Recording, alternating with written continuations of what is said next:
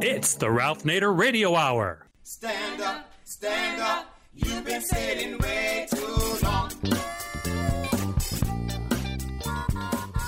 Welcome to the Ralph Nader Radio Hour. My name is Steve Scrovan, along with my co-host David Feldman. Hello, David. Good morning. And we have the man of the hour, Ralph Nader. Hello, Ralph. Hello, everybody. We're going to do something a little bit different today on the program. No outside guests, all in-house. The subject, though, is corporate personhood. Few people know this topic better than Ralph. The nature of it, the history, and the consequences of treating corporations as legal persons. The consequences for our health, our safety, our prosperity, and our democracy. So in today's show, Ralph is going to break it all down for us. This Frankenstein monster we call the corporation. A Frankenstein that is not only immortal, but with the development of AI, is actually evolving. Along the way, David and I are going to pitch in with our own questions and comments. Then we're going to welcome to the show one of Ralph's associates, Francesco DeSantis. Francesco works for Ralph at the Center for Study of Responsive Law. Those of you who are paid subscribers to the Ralph Nader Radio Hour and Substack, that's where your money is going, the Center for Study of Responsive Law. And Francesco is going to give us an update on one of the center's prime projects, urging the government to develop a corporate crime database. We have a street crime database, we have a terrorist watch list, but corporate crime dwarfs both of those in terms of the financial cost and the violence it wreaks on ordinary citizens. Violence which may not seem obvious at first blush, but is very real, from plane crashes to poisoning water and soil. Francesco and Ralph will report on how the corporate crime database can be a tool to fight back against repeat offenders. As always, we'll take a break at some point to hear from our corporate crime reporter, Russell Mokhiber. But first, Ralph, let's talk about the nature of the beast here. Tell us about the corporate entity and how that has led to corporate personhood.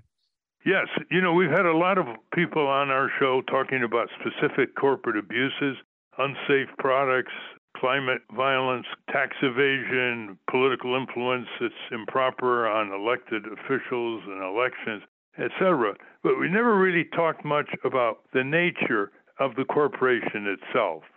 And so I'd like to talk about how did this corporation that is everywhere in our midst, these large corporations strategically planning just about everything in our society and culture in order to maximize sales, profits, and bonuses for the top executives. How did all this come about? Well, it actually started with England and the Hudson Bay Company and other crown corporations in those early centuries after the medieval period finished. And what the British king did was, in fact, charter these giant corporations, and they ruled whole areas of Canada. For example, the Hudson Bay Company would deal with collecting furs and other products and shipping them back to England and around Europe. And then there was one dealing with India, and it actually ruled India for a number of generations. Now, these were called crown corporations. They weren't exactly totally government. They were very profitable, and investors made a lot of money in them. They actually had soldiers. They were able to enforce the laws against the natives, the indigenous people in Canada, and the natives in India. And they got into a lot of controversy. Now, those were the early precursors of what we now call the modern corporation. And the modern corporation started in its current form in places like Massachusetts with the early textile companies. And they were chartered by a state legislature passing a law that basically says X company has now been chartered to do Y business, like manufacture textiles. It's important for all of us to know that corporations are not created by investors. They are created by state authority. Some are created by federal authority, like Fannie Mae and Freddie Mac. Why is that important to know, Ralph?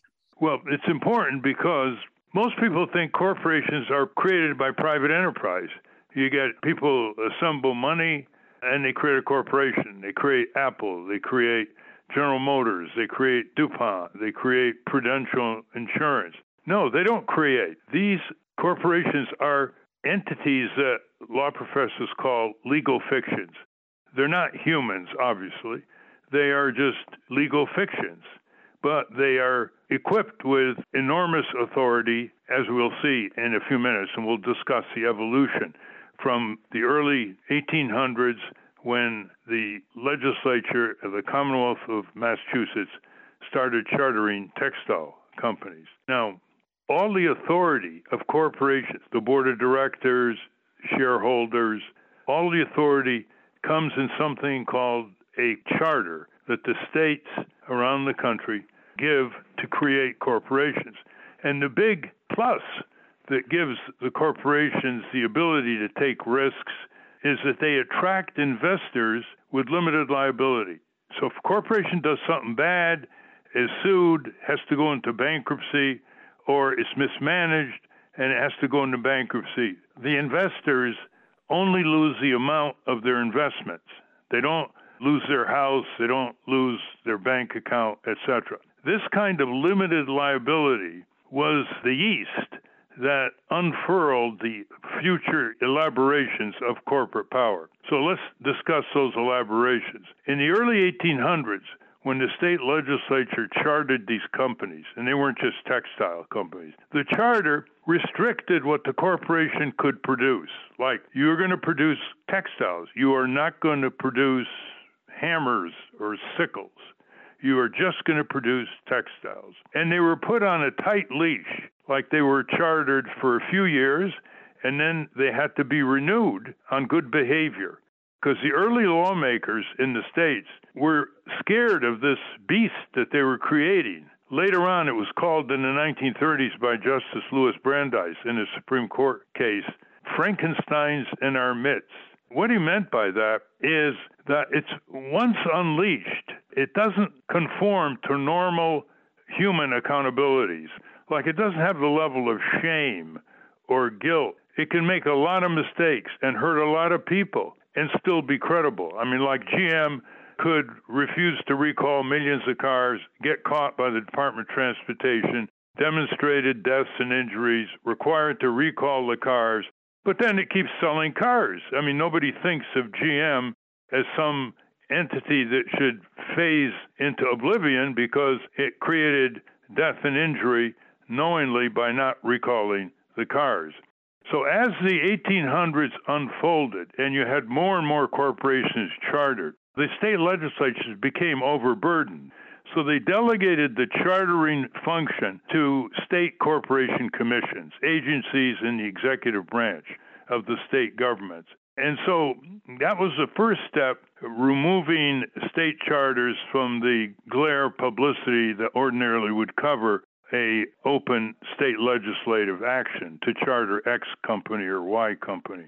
Once the corporate lawyers got the chartering in the state commissions, they then went to work on further refinements of corporate power and lack of accountability. One of them was to start shopping around to find the states that wanted revenues from chartering corporations. And they found the state of New Jersey. The state of New Jersey began giving easy charters. It's called permissive charters, where they gave a lot of power to the board of directors and the executives over their own shareholders, as the shareholders became not anymore just founders, a few of them, but they became scattered. People could buy shares in a corporation from a long distance, and they became more numerous. So they had to be controlled. And New Jersey provided a lowest common denominator and started making a lot of money. But then Delaware looked at New Jersey and said, hey, this was in the late 1800s, and said, you know, we can outdo New Jersey.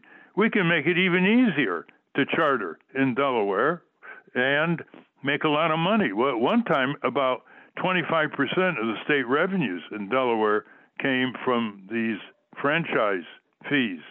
And what happened was that all the big companies that were already chartered in places like Ohio and New York and New Jersey began moving to Delaware. So GM was chartered in Delaware. Citibank became chartered in Delaware. Of course, DuPont was chartered in Delaware. Hundreds of companies began flocking to Delaware because the bosses and the board of directors could do more and more whatever they wanted. They didn't have to worry about enforcing strict fiduciary duties to their shareholders, not to mention workers, their community, and what are now called other stakeholders. They also could be secret. Delaware corporation law then was quite protective of corporate secrecy, and secrecy feeds the imbalance of corporate power with the rest of the population. Now, the corporate lawyers weren't satisfied with limited liability for the shareholders. They then went to work, starting in the early 1900s, for something called limited liability for the corporation itself. And the first big one was workers' compensation. Now, there was a real benefit to enacting workers' compensation laws so that workers didn't have to prove negligence. They would get some form of compensation for their injuries or other afflictions. But the trade-off with corporations was that you couldn't sue in tort law. So the corporations got away with not having to face trials by jury and open court. They just have to face a state workers' compensation commission that would have hearings, and workers would plead their case for so much per month for their disability, and the corporate lawyers would often oppose it, and then they would come to a decision. It was called somewhat critically by trial lawyers as a meat chart. So much for an arm, so much for a leg, and compensation. And increasingly, the corporations began to dominate the worker compensation commission and preventing worker compensation laws from reflecting higher costs for medical and other reimbursable results of factory or foundry or mine or other workplace injuries and afflictions. It was a very incomplete and dissatisfying system for which the corporations got comparative immunity from tort lawsuits. The corporation now itself, as it starts toward limited liability. And then it was off to the races. In the 1900s, 20th century, more and more corporations would get through legislatures all kinds of immunities. One of the worst one was the Price-Anderson Act, which gave nuclear power plants a very limited liability. There was a Atomic Energy Commission report in the 1950s that said a Class 9 nuclear power meltdown could contaminate radioactively, quote, an area the size of Pennsylvania, end quote. Well, obviously the insurance companies freaked out and they said, we're not insuring these nuclear power plants. Are you kidding? And so, except for very minor insurance, the insurance is now being paid by the taxpayer. Price-Anderson Act, which is upheld in a challenge by Public Citizen, which lost the challenge, it was upheld 9-0, unanimous, about 30 years ago. Now, that's an example of limited liability of the corporation owning the nuclear power plant. But let's step back to another switcheroo. Until the 1880s, corporations were not considered persons. Now, our Constitution does not mention the word corporation or company once. All it talks about are persons. So these smart corporate lawyers again said, aha, in order to get the rights under the Constitution that human beings have, that citizens have, we have to make corporations into persons. Well, how do you make corporations, which is a legal fiction, into persons? Most people think of persons as human beings. In fact, Daniel Webster, in the famous Dartmouth College case, orated about corporations not having a soul, not having a being. So in about 1887, there was a Supreme Court case dealing with a tax on railroads. And without going into much detail, the scribe for the Supreme Court, they used to have a scribe, was a former railroad lawyer. And so he did something very, very bad. The court did not decide directly that the railroad was a person. It decided for the railroad, but it didn't say it was a person. But in the summary of the case, the scribes would summarize the case. They're called head notes. He put in that the court decided that corporations are persons under the 14th Amendment. In other words, they get equal protection of the law. What that means is that you cannot subordinate corporations to the rights of real human beings. You cannot have unequal protection of the law, subordinating corporations, say, for taxation, say, preventing them from lobbying, preventing them from giving money to campaigns, all the things that they do now to exert their power. You can't do that because they have equal rights under the Constitution. And in subsequent decisions, they added more and more court cases giving these corporations this right that was equal to a human being, that right that was equal to a human being, free speech rights, rights against unauthorized search and seizure under the Fourth Amendment. In fact, right now, I think there's only one right that corporations do not have that individuals have under our Constitution, and that's the right to plead against having to testify and incriminate themselves. People can take the fifth, as vernacular puts it.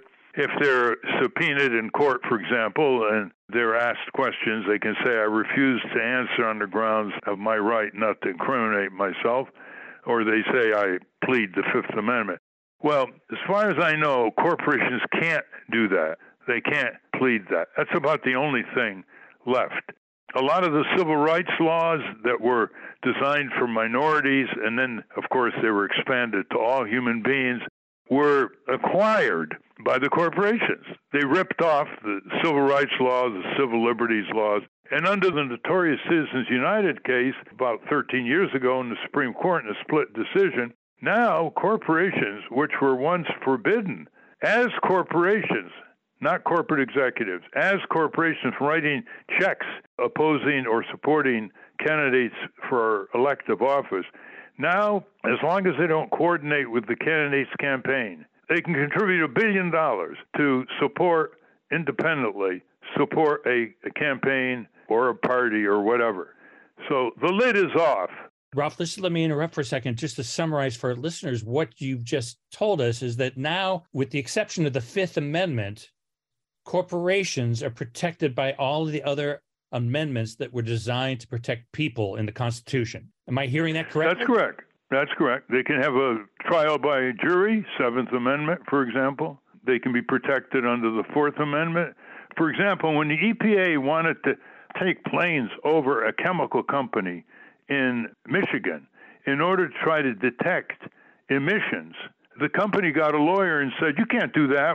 You don't have a warrant. We're protected against search and seizure. See, that's how far it goes. Now, the question becomes even more intriguing. Suppose corporations start using robots, as they are now, and the robots are full of artificial intelligence. And basically, they start engaging in autonomous activity. They start developing sales plans, advertising campaigns, testing pharmaceuticals, contracting with the Pentagon to engage in armed force overseas.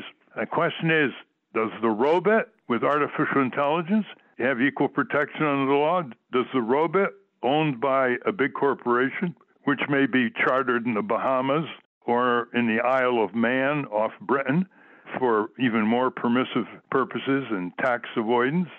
So that has not been adjudicated. What if the robot develops patent applications for our gene sequences?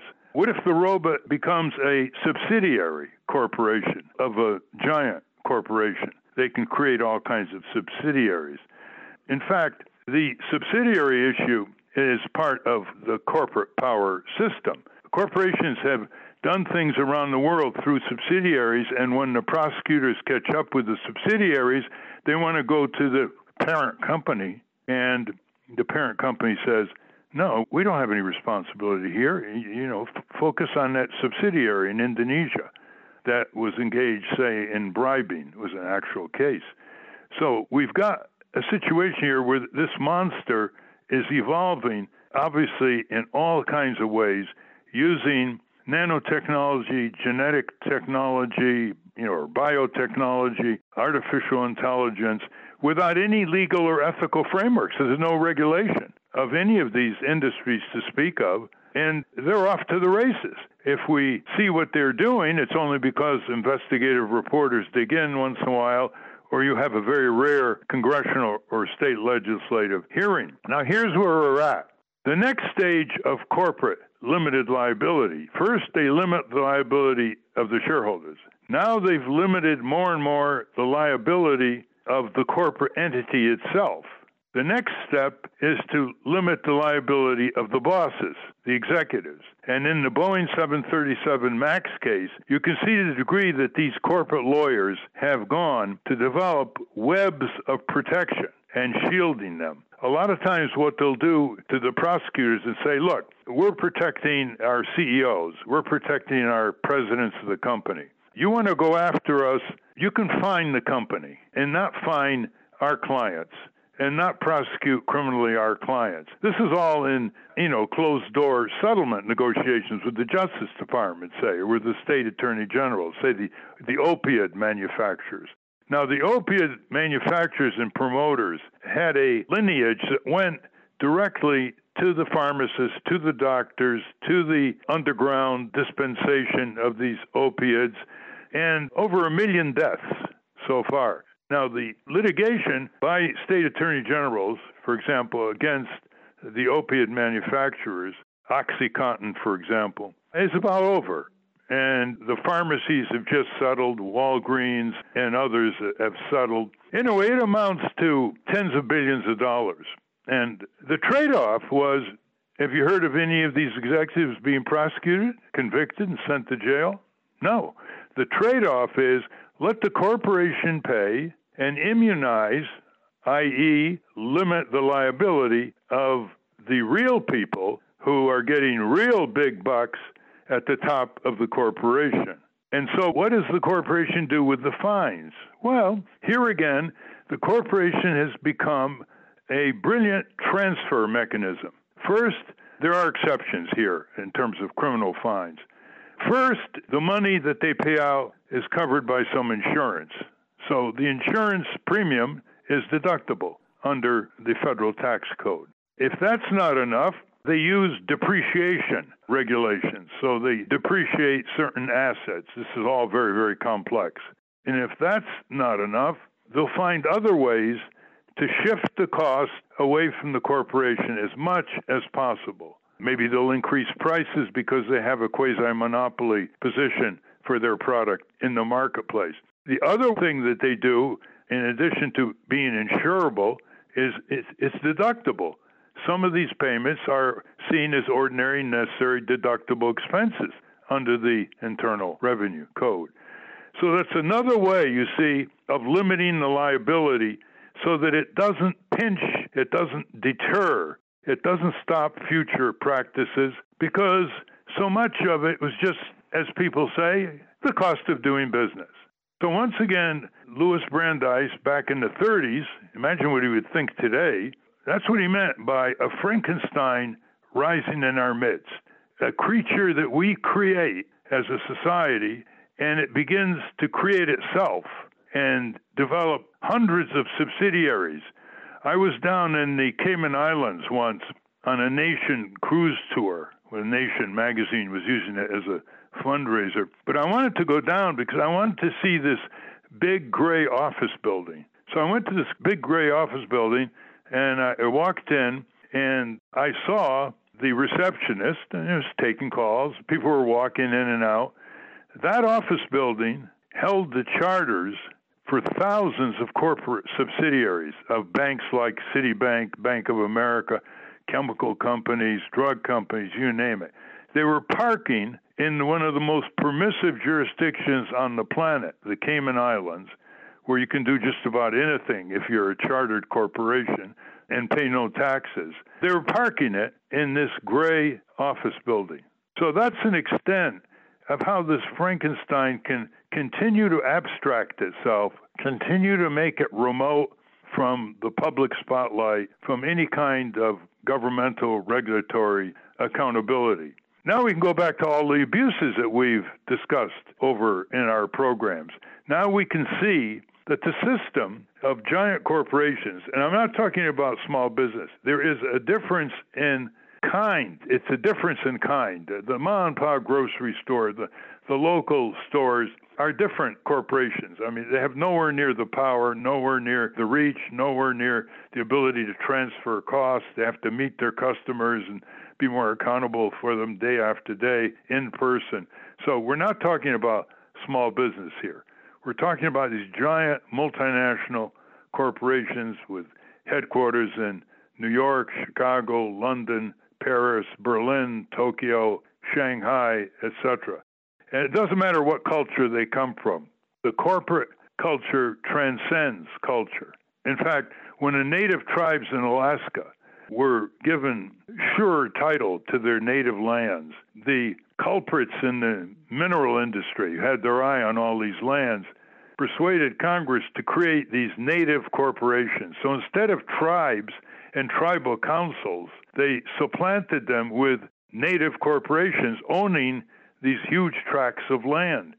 And guess what? More and more, these tribal leaders began behaving like corporate executives.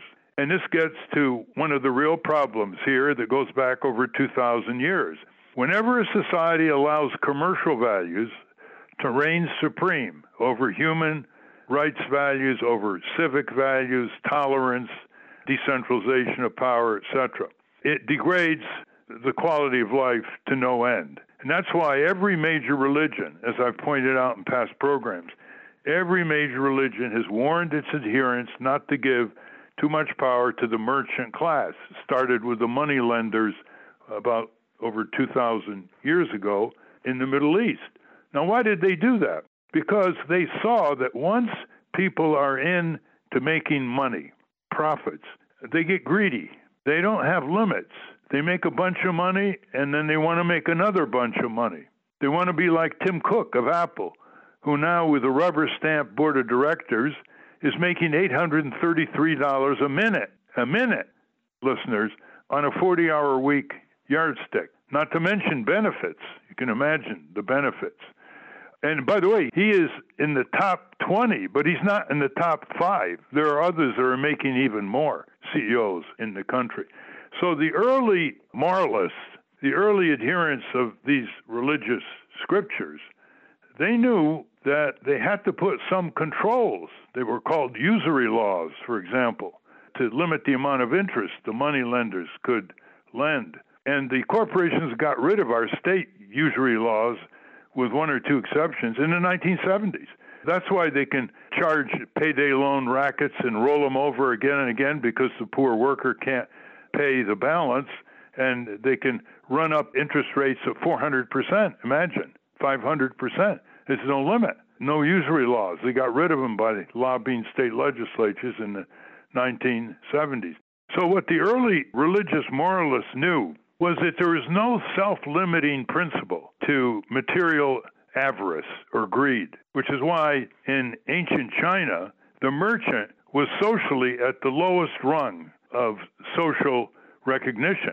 To be a merchant in Mandarin China was to be viewed as unsavory, to be viewed as unworthy in terms of any Confucian principles and other non-mercantile, non-commercial norms and mores.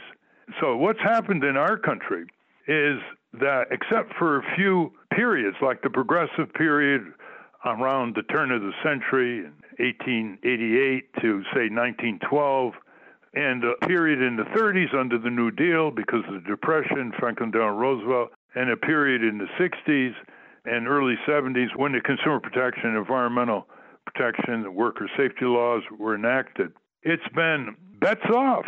The commercial values began devouring the civic spheres. There were no more commercial free zones in our country. For example, gambling used to be restricted. Then it opened up in Las Vegas. Then it was Atlantic City. Now it's everywhere. Casinos now are a form of economic development in depressed areas. As former Senator Laura Weicker once said in opposition to gambling in Connecticut, he said, "We don't want to be a society that bets on the future. We want to be a society that builds the future." Well, that's all gone now. Organized religion, which used to be a barrier against the spread of gambling, has dropped its opposition. And of course, there always was illegal gambling, the numbers rackets in the back of cigar stores on Main Street, USA. But now it's hugely greater. It's now available to teenagers, tweens. They get a hold of their family's credit card. If they don't have a credit card themselves, they know how to use the computer, and they can dial right from their home and bet on all kinds of things. So there are very few commercial-free zones. It used to be taboo for corporations to direct market to kids. When I was growing up, they might direct market bubble gum. They never dared circumvent and undermine parental authority. That would offend all political backgrounds of families, conservatives, liberals, getting their parents to lose control over their own kids. Well, now it's a $500 billion industry.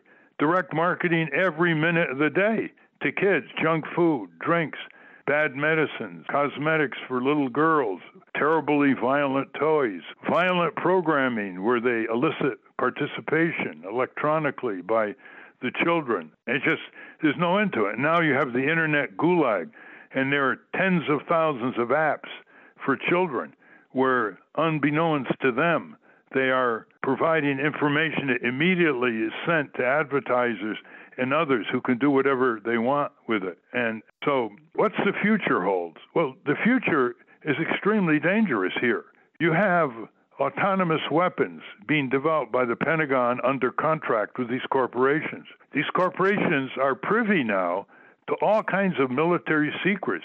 I've had military experts tell me they can't tell the difference anymore between the Pentagon and the contractor. They just shuttle back and forth in terms of managerial positions, in terms of contracts. The acquisition experts in the Pentagon, they really don't know what's going on once they let the contract out. We're moving into the mercenaries now over in Africa and elsewhere. More and more of battlefield, if there is a battlefield against the weak opponents in these countries who don't have an army, a navy, and an air force, etc., they're just engaged in guerrilla-type warfare. But maintenance of fighter planes, corporate contractors. Feeding the soldiers, corporate contractors. Clinics, corporate contractors. And so the whole government increasingly is just contracting out governmental functions, which means more secrecy, more hidden profits, black budgets, and a deterioration of what's left of our democracy. So what is the future when this artificial entity controls our genes? What is the future when they can control a tiny little gadget and put it on our windowsill and listen to everything we say and whisper day and night? And we can't even see it. It's so small. And then it's automatically transmitted into databases that can be used for whatever. What happens when these corporations start selling drones the way they're selling guns these days?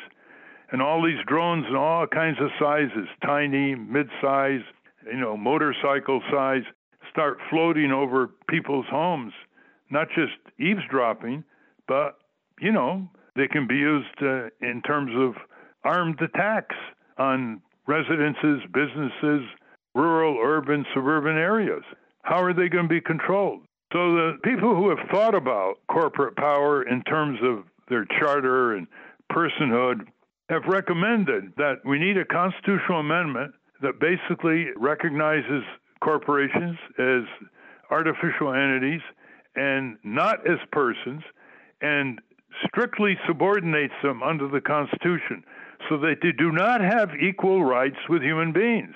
Now, the people in these companies have equal rights to do what other people outside the companies have: free speech, protected from illegal search and seizure, lobby, testify, give campaign contributions unless we get a public campaign contribution system installed, which is the preferred way, instead of selling or renting our electoral candidates. So what the Constitutional Amendment would do, very briefly, is simply say corporations have to be our servants, not our masters. The only way that can happen is to strictly regulate them and subordinate them to the Constitution so that legislation passed to regulate them cannot be challenged before the Supreme Court by these corporate lawyers saying that it violates the Constitution. And the second approach is very community-oriented. More and more, we should have local economies. There are already hundreds of billions of dollars. But more and more, we should have our own credit unions, our own community clinics, our own renewable energy, our own public transit, on and on. And the more we have these local economies, small business, if you will, cooperatives, if you will, mutual institutions, if you will, the less sales these giant companies will be able to extract from us, and the smaller and weaker they will become. For example, if we were totally self-sufficient in terms of energy, as increasingly communities are beginning to see possible, well, ExxonMobil is not going to be able to sell much through their gas stations. We'll have solar energy, renewable energy, hydrogen energy, geothermal energy, you name it. They're all coming, and they're all very heading. The solar energy now is beating fossil fuels in terms of new energy systems all over the world based on price alone. So my last point is this. If all this is so important to the livelihoods and the lives and the future of people everywhere, this issue of corporate power and expansion of corporate immunity and corporate control, why aren't people making politicians talk about it? Why isn't the media, like public radio and PBS at least, letting people exchange views about it or engaging in reports about it? It's not that it doesn't touch people every day. Every day people are wrongfully injured. Every day they confront the closure of our courts and the weakening of the tort laws by the insurance companies and what I call the tortfeasors lobby, the wrongdoers lobby, the big chemical, drug, auto, trucking, and other corporations that don't want to be held responsible for their negligence that leads to injuries and illnesses. Every day, every hour, people are signing on the dotted line and clicking on their computers and giving up their contractual rights to these fine print, one-sided contract peonages or contract servitudes. Every day. It's not like they're not feeling it. Every day, insurance companies are denying benefits for people who are ill and can't pay the medical bills. Every day, they're going into financial institutions and getting ripped off with extremely low interest rates, fostered by the Federal Reserve, which is recently having to raise interest rates in their alleged effort to combat inflation. But imagine, trillions of dollars for over 15 years, savings, mutual fund, pension funds, savings bank savings, we're getting virtually nothing for their investments. You think the banks, when they reinvest that money, we're not getting interest rates and making bundles of money? Okay, on that question, which I think we know the answer to, we're going to take a 1-minute break. When we come back, David and I have some questions of our own. Then we're going to welcome Francesco DeSantis for the Center of Study Responsive Law. But first, let's check in with our corporate crime reporter, Russell Mokhiber. From the National Press Building in Washington, D.C., this is your Corporate Crime Reporter Morning Minute for Friday, January 6, 2023. I'm Russell Mokhiber. A ground crew worker has died after being ingested into the engine of an aircraft while working a shift at an airport in Montgomery, Alabama.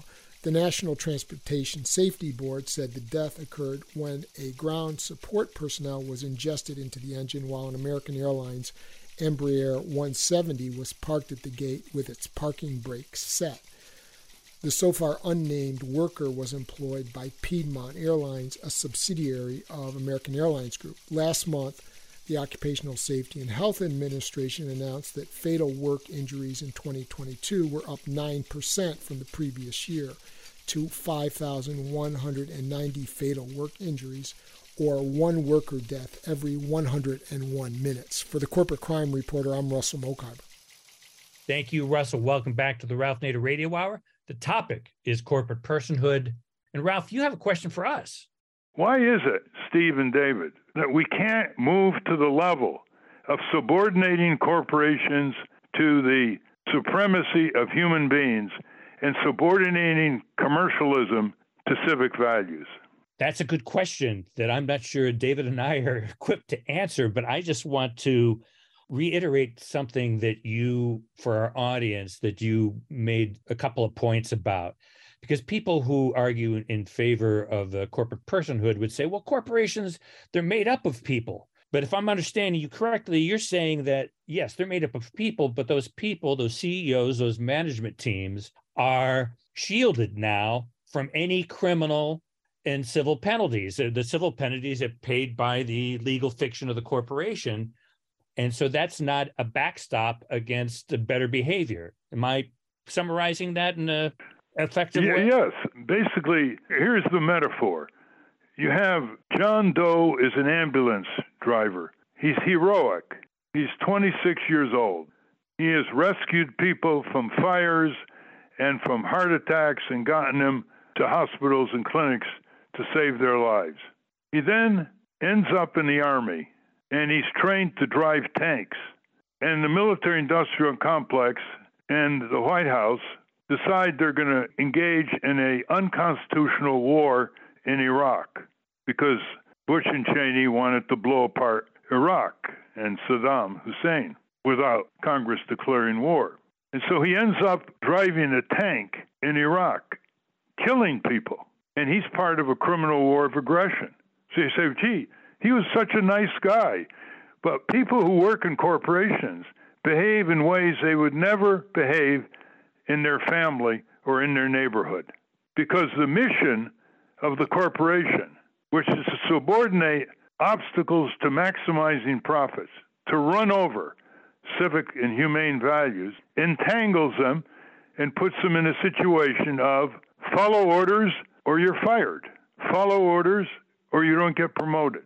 So the corporate system has a very strong tendency to bring the worst out of people, make them, in effect, operate against their own basic moral principles that they would pursue in their neighborhood or community outside the company. People should know that one of the immunities of corporations is you don't have any free speech inside a company. The First Amendment only applies to arbitrary restrictions by government, state action. Like they can't say to you, you are not going to publish this book. You are not going to print this newspaper. You are not going to speak on a soapbox in Central Park in New York orating about some injustice. They cannot stop you from doing that. There are a few exceptions, in terms of talking riotous talk, etc. But once you work for ExxonMobil or Pfizer or Citigroup, you lose your free speech rights. They can tell you to shut up and do not talk, otherwise they can fire you. So that's another example where they not only are not accountable to the outside world, they have excluded the Constitution from their sprawling corporate premises. And that's why a lot of Silicon Valley workers are chafing, because they try to exercise their free speech and they get warned that this could be a condition for dismissal. Well, that's a great segue into my next question, which involves free speech, because Antonin Scalia in particular, and those who argue for it, for Citizens United, say you can't separate speech from the thing that facilitates it, meaning money. So what would your answer to that be? Simply legislation or a constitutional amendment that says, you're wrong, Justice Scalia. The Constitution or the legislation says that money is corruptive. We have to have limits on it. We have to have disclosure, and we have to have prohibition. Prohibition meaning public funding of public campaigns. And if that's challenged constitutionally, then we're going to have a constitutional amendment. Public Citizen is proposing certain constitutional amendments in that regard now. So that's the answer. It's important to address something implied in your remarks. A lot of times, when we interview authors, they say, and I ask them about corporate law firms being villains, and they say, oh no, everything they do is legal. Yeah, but they've created their own legal framework with their lobbying Congress and state legislatures. So, for example, corporations producing cars can willfully and knowingly sell you a defective car, resulting into a terrible casualty, and they can't be prosecuted. And so the lawyers can say to the public, well, they did everything lawfully. They can't be prosecuted because there's no criminal penalty in the auto safety law. Well, why isn't there a criminal penalty? Because Lloyd Cutler of the firm Wilmer, Cutler, and Pickering, representing the automobile manufacturers of America, got it excised on the floor debate in the Senate and the House in 1966. And so they eliminated the criminal penalty for willful and knowing practices by auto companies that result in loss of life and limb.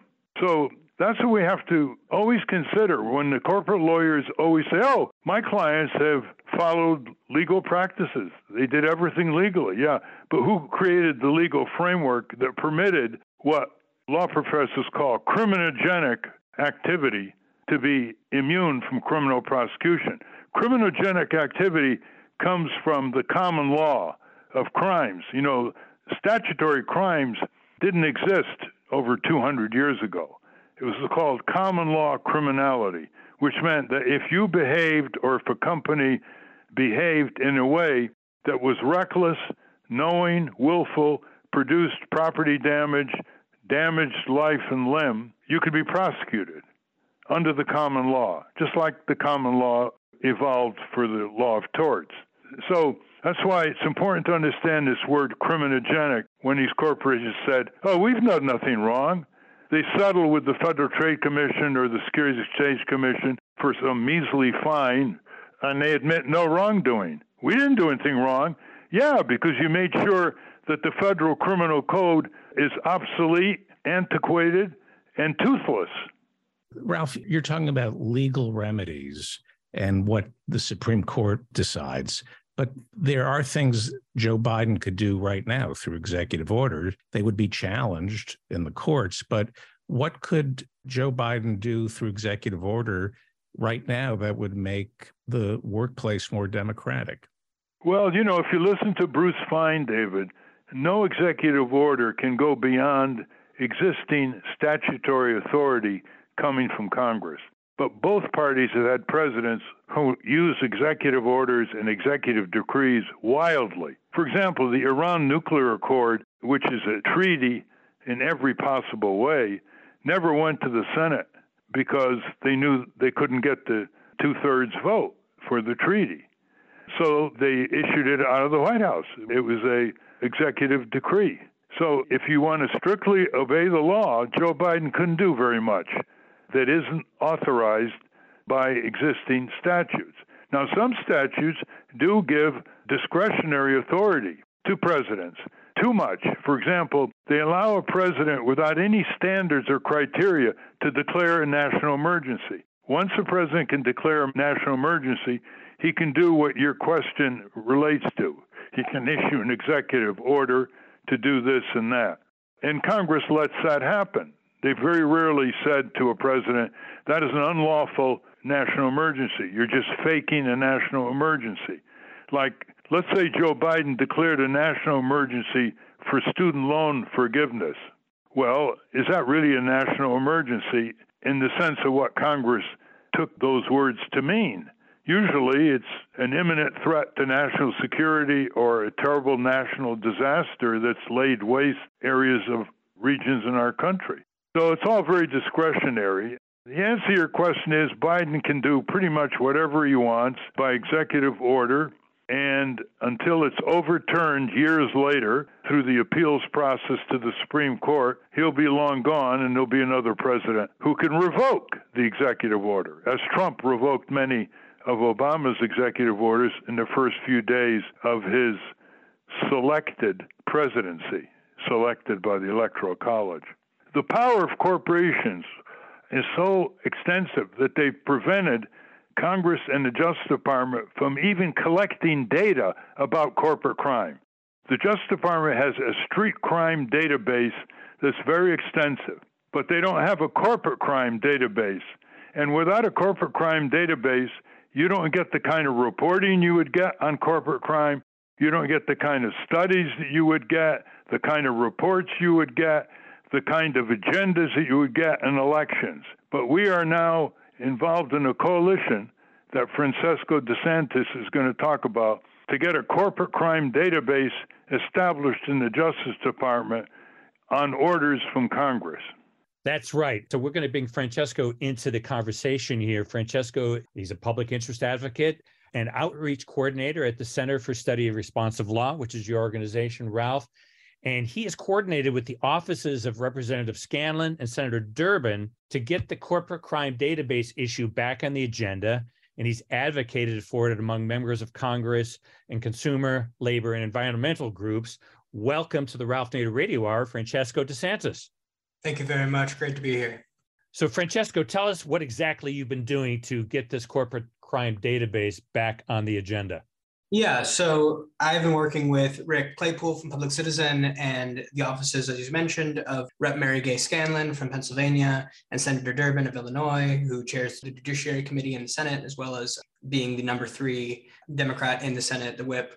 And basically, we have been working with their office for the past year or so to craft a bill that will not only revive the corporate crime database attempt that we've been trying to get something like this established for decades, going back to the 80s.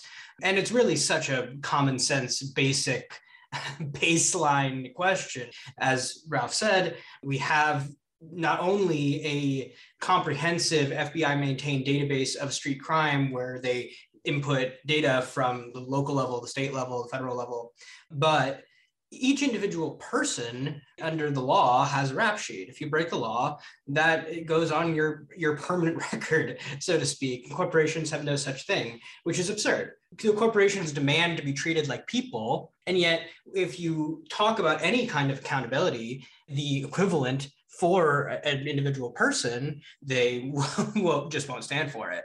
So we're trying to establish an equivalent rap sheet for corporations, so to speak. And we have some great support on this. Like I said, Rep. Scanlon, Sen. Durbin. In addition, Representative Raskin, Jimmy Raskin, and Rashida Tlaib have signed on to the House version. That's HR 9362 in the House. And in the Senate, Senator Blumenthal also signed on to Durbin's bill, which is the exact same bill, just in the Senate. And we are continuing to have conversations with other members of the House and Senate to try to get them to co-sponsor it. Obviously, it's unlikely that this will pass in the current session, which will be over in about a week, but we fully intend to reintroduce in the next session. And further, the Justice Department has every statutory authority to do this on their own, right? It completely, 100% falls within their purview to monitor crime, to attempt to arrest crime, to prevent recidivism, multiple offenders committing the same or different crimes over and over again, which corporations are serial recidivists. So we are very hopeful that the Justice Department will see the light on this issue. And frankly, they can do it themselves. But as long as we need to, we'll keep fighting for it in Congress. And moreover, it seems as though the Justice Department is starting to take corporate crime more seriously than they have in the past, specifically with Deputy Attorney General Lisa Monaco, who has made many pronouncements over the past year or so concerning strengthening the department's approach to corporate crime. And as Senator Durbin said when he introduced the bill, it would go a long way towards strengthening the American people's view that the Justice Department and criminal justice system is not completely stacked against the little guy and in favor of the giant corporations. Well, this seems very appropriate and logical because psychological studies have been done about corporate persons, and it always comes down the same way. They're psychopaths. It would stand to reason that you might want to find out who the psychopaths among you are. Absolutely. If you think about the kind of crimes that corporations engage in, they would be completely beyond the pale for any individual. Poisoning the water of an entire town or multiple towns, the opioid crisis, drug dealing on an international scale, decimating communities all over the country. These kinds of crimes, sometimes they go unpunished, sometimes they, get a slap on the wrist and non-prosecution agreement, deferred prosecution agreement, and so on. But largely, generally speaking, there is no record, no comprehensive, centralized database for these types of crimes and what the resolution of those is, because that would go a long way, I think, towards strengthening responses to corporate crime as well. If the American people, and journalists and academics and so on, prosecutors, were able to see that not only the corporation, X corporation, committed the crime, committed it again, committed it a third time, and each time got basically no serious penalty, I think that would go a long way towards the political movement to demand more from the corporate criminal enforcement division of the Department of Justice and corporate crime and punishment more generally. I think, Francesco, you may get some traction in the Senate next year with the new session because Senator Durbin has quite a bit of seniority and he's the chairman of the Senate Judiciary Committee. But you're going to have a lot of trouble in the House under Speaker Kevin McCarthy or whoever gets elected because the Republicans are not known to want to have any kind of corporate crime database. Do you have any Republican support at all in the House? Thank you, Ralph. I appreciate that comment, and I completely agree that we're looking at more difficult conditions upon which to reintroduce in the next session in the House. We do see this as completely common sense legislation and lots of reasons why Republicans should support it. For one, it is a government transparency initiative. Another point is that it would be a key resource for prosecutors and law enforcement, right? And more generally speaking, it really isn't adding any new spending or anything to the budget, which is what conservatives have supposedly been objecting to for the last several decades. But no, the mismatch between what the new kind of class of Republicans, so-called post-MAGA populists, say about the Republican Party becoming the party for the working class, about standing up to quote-unquote woke corporations, all of this has completely evaporated when it comes to actually supporting even the most basic measure of corporate accountability.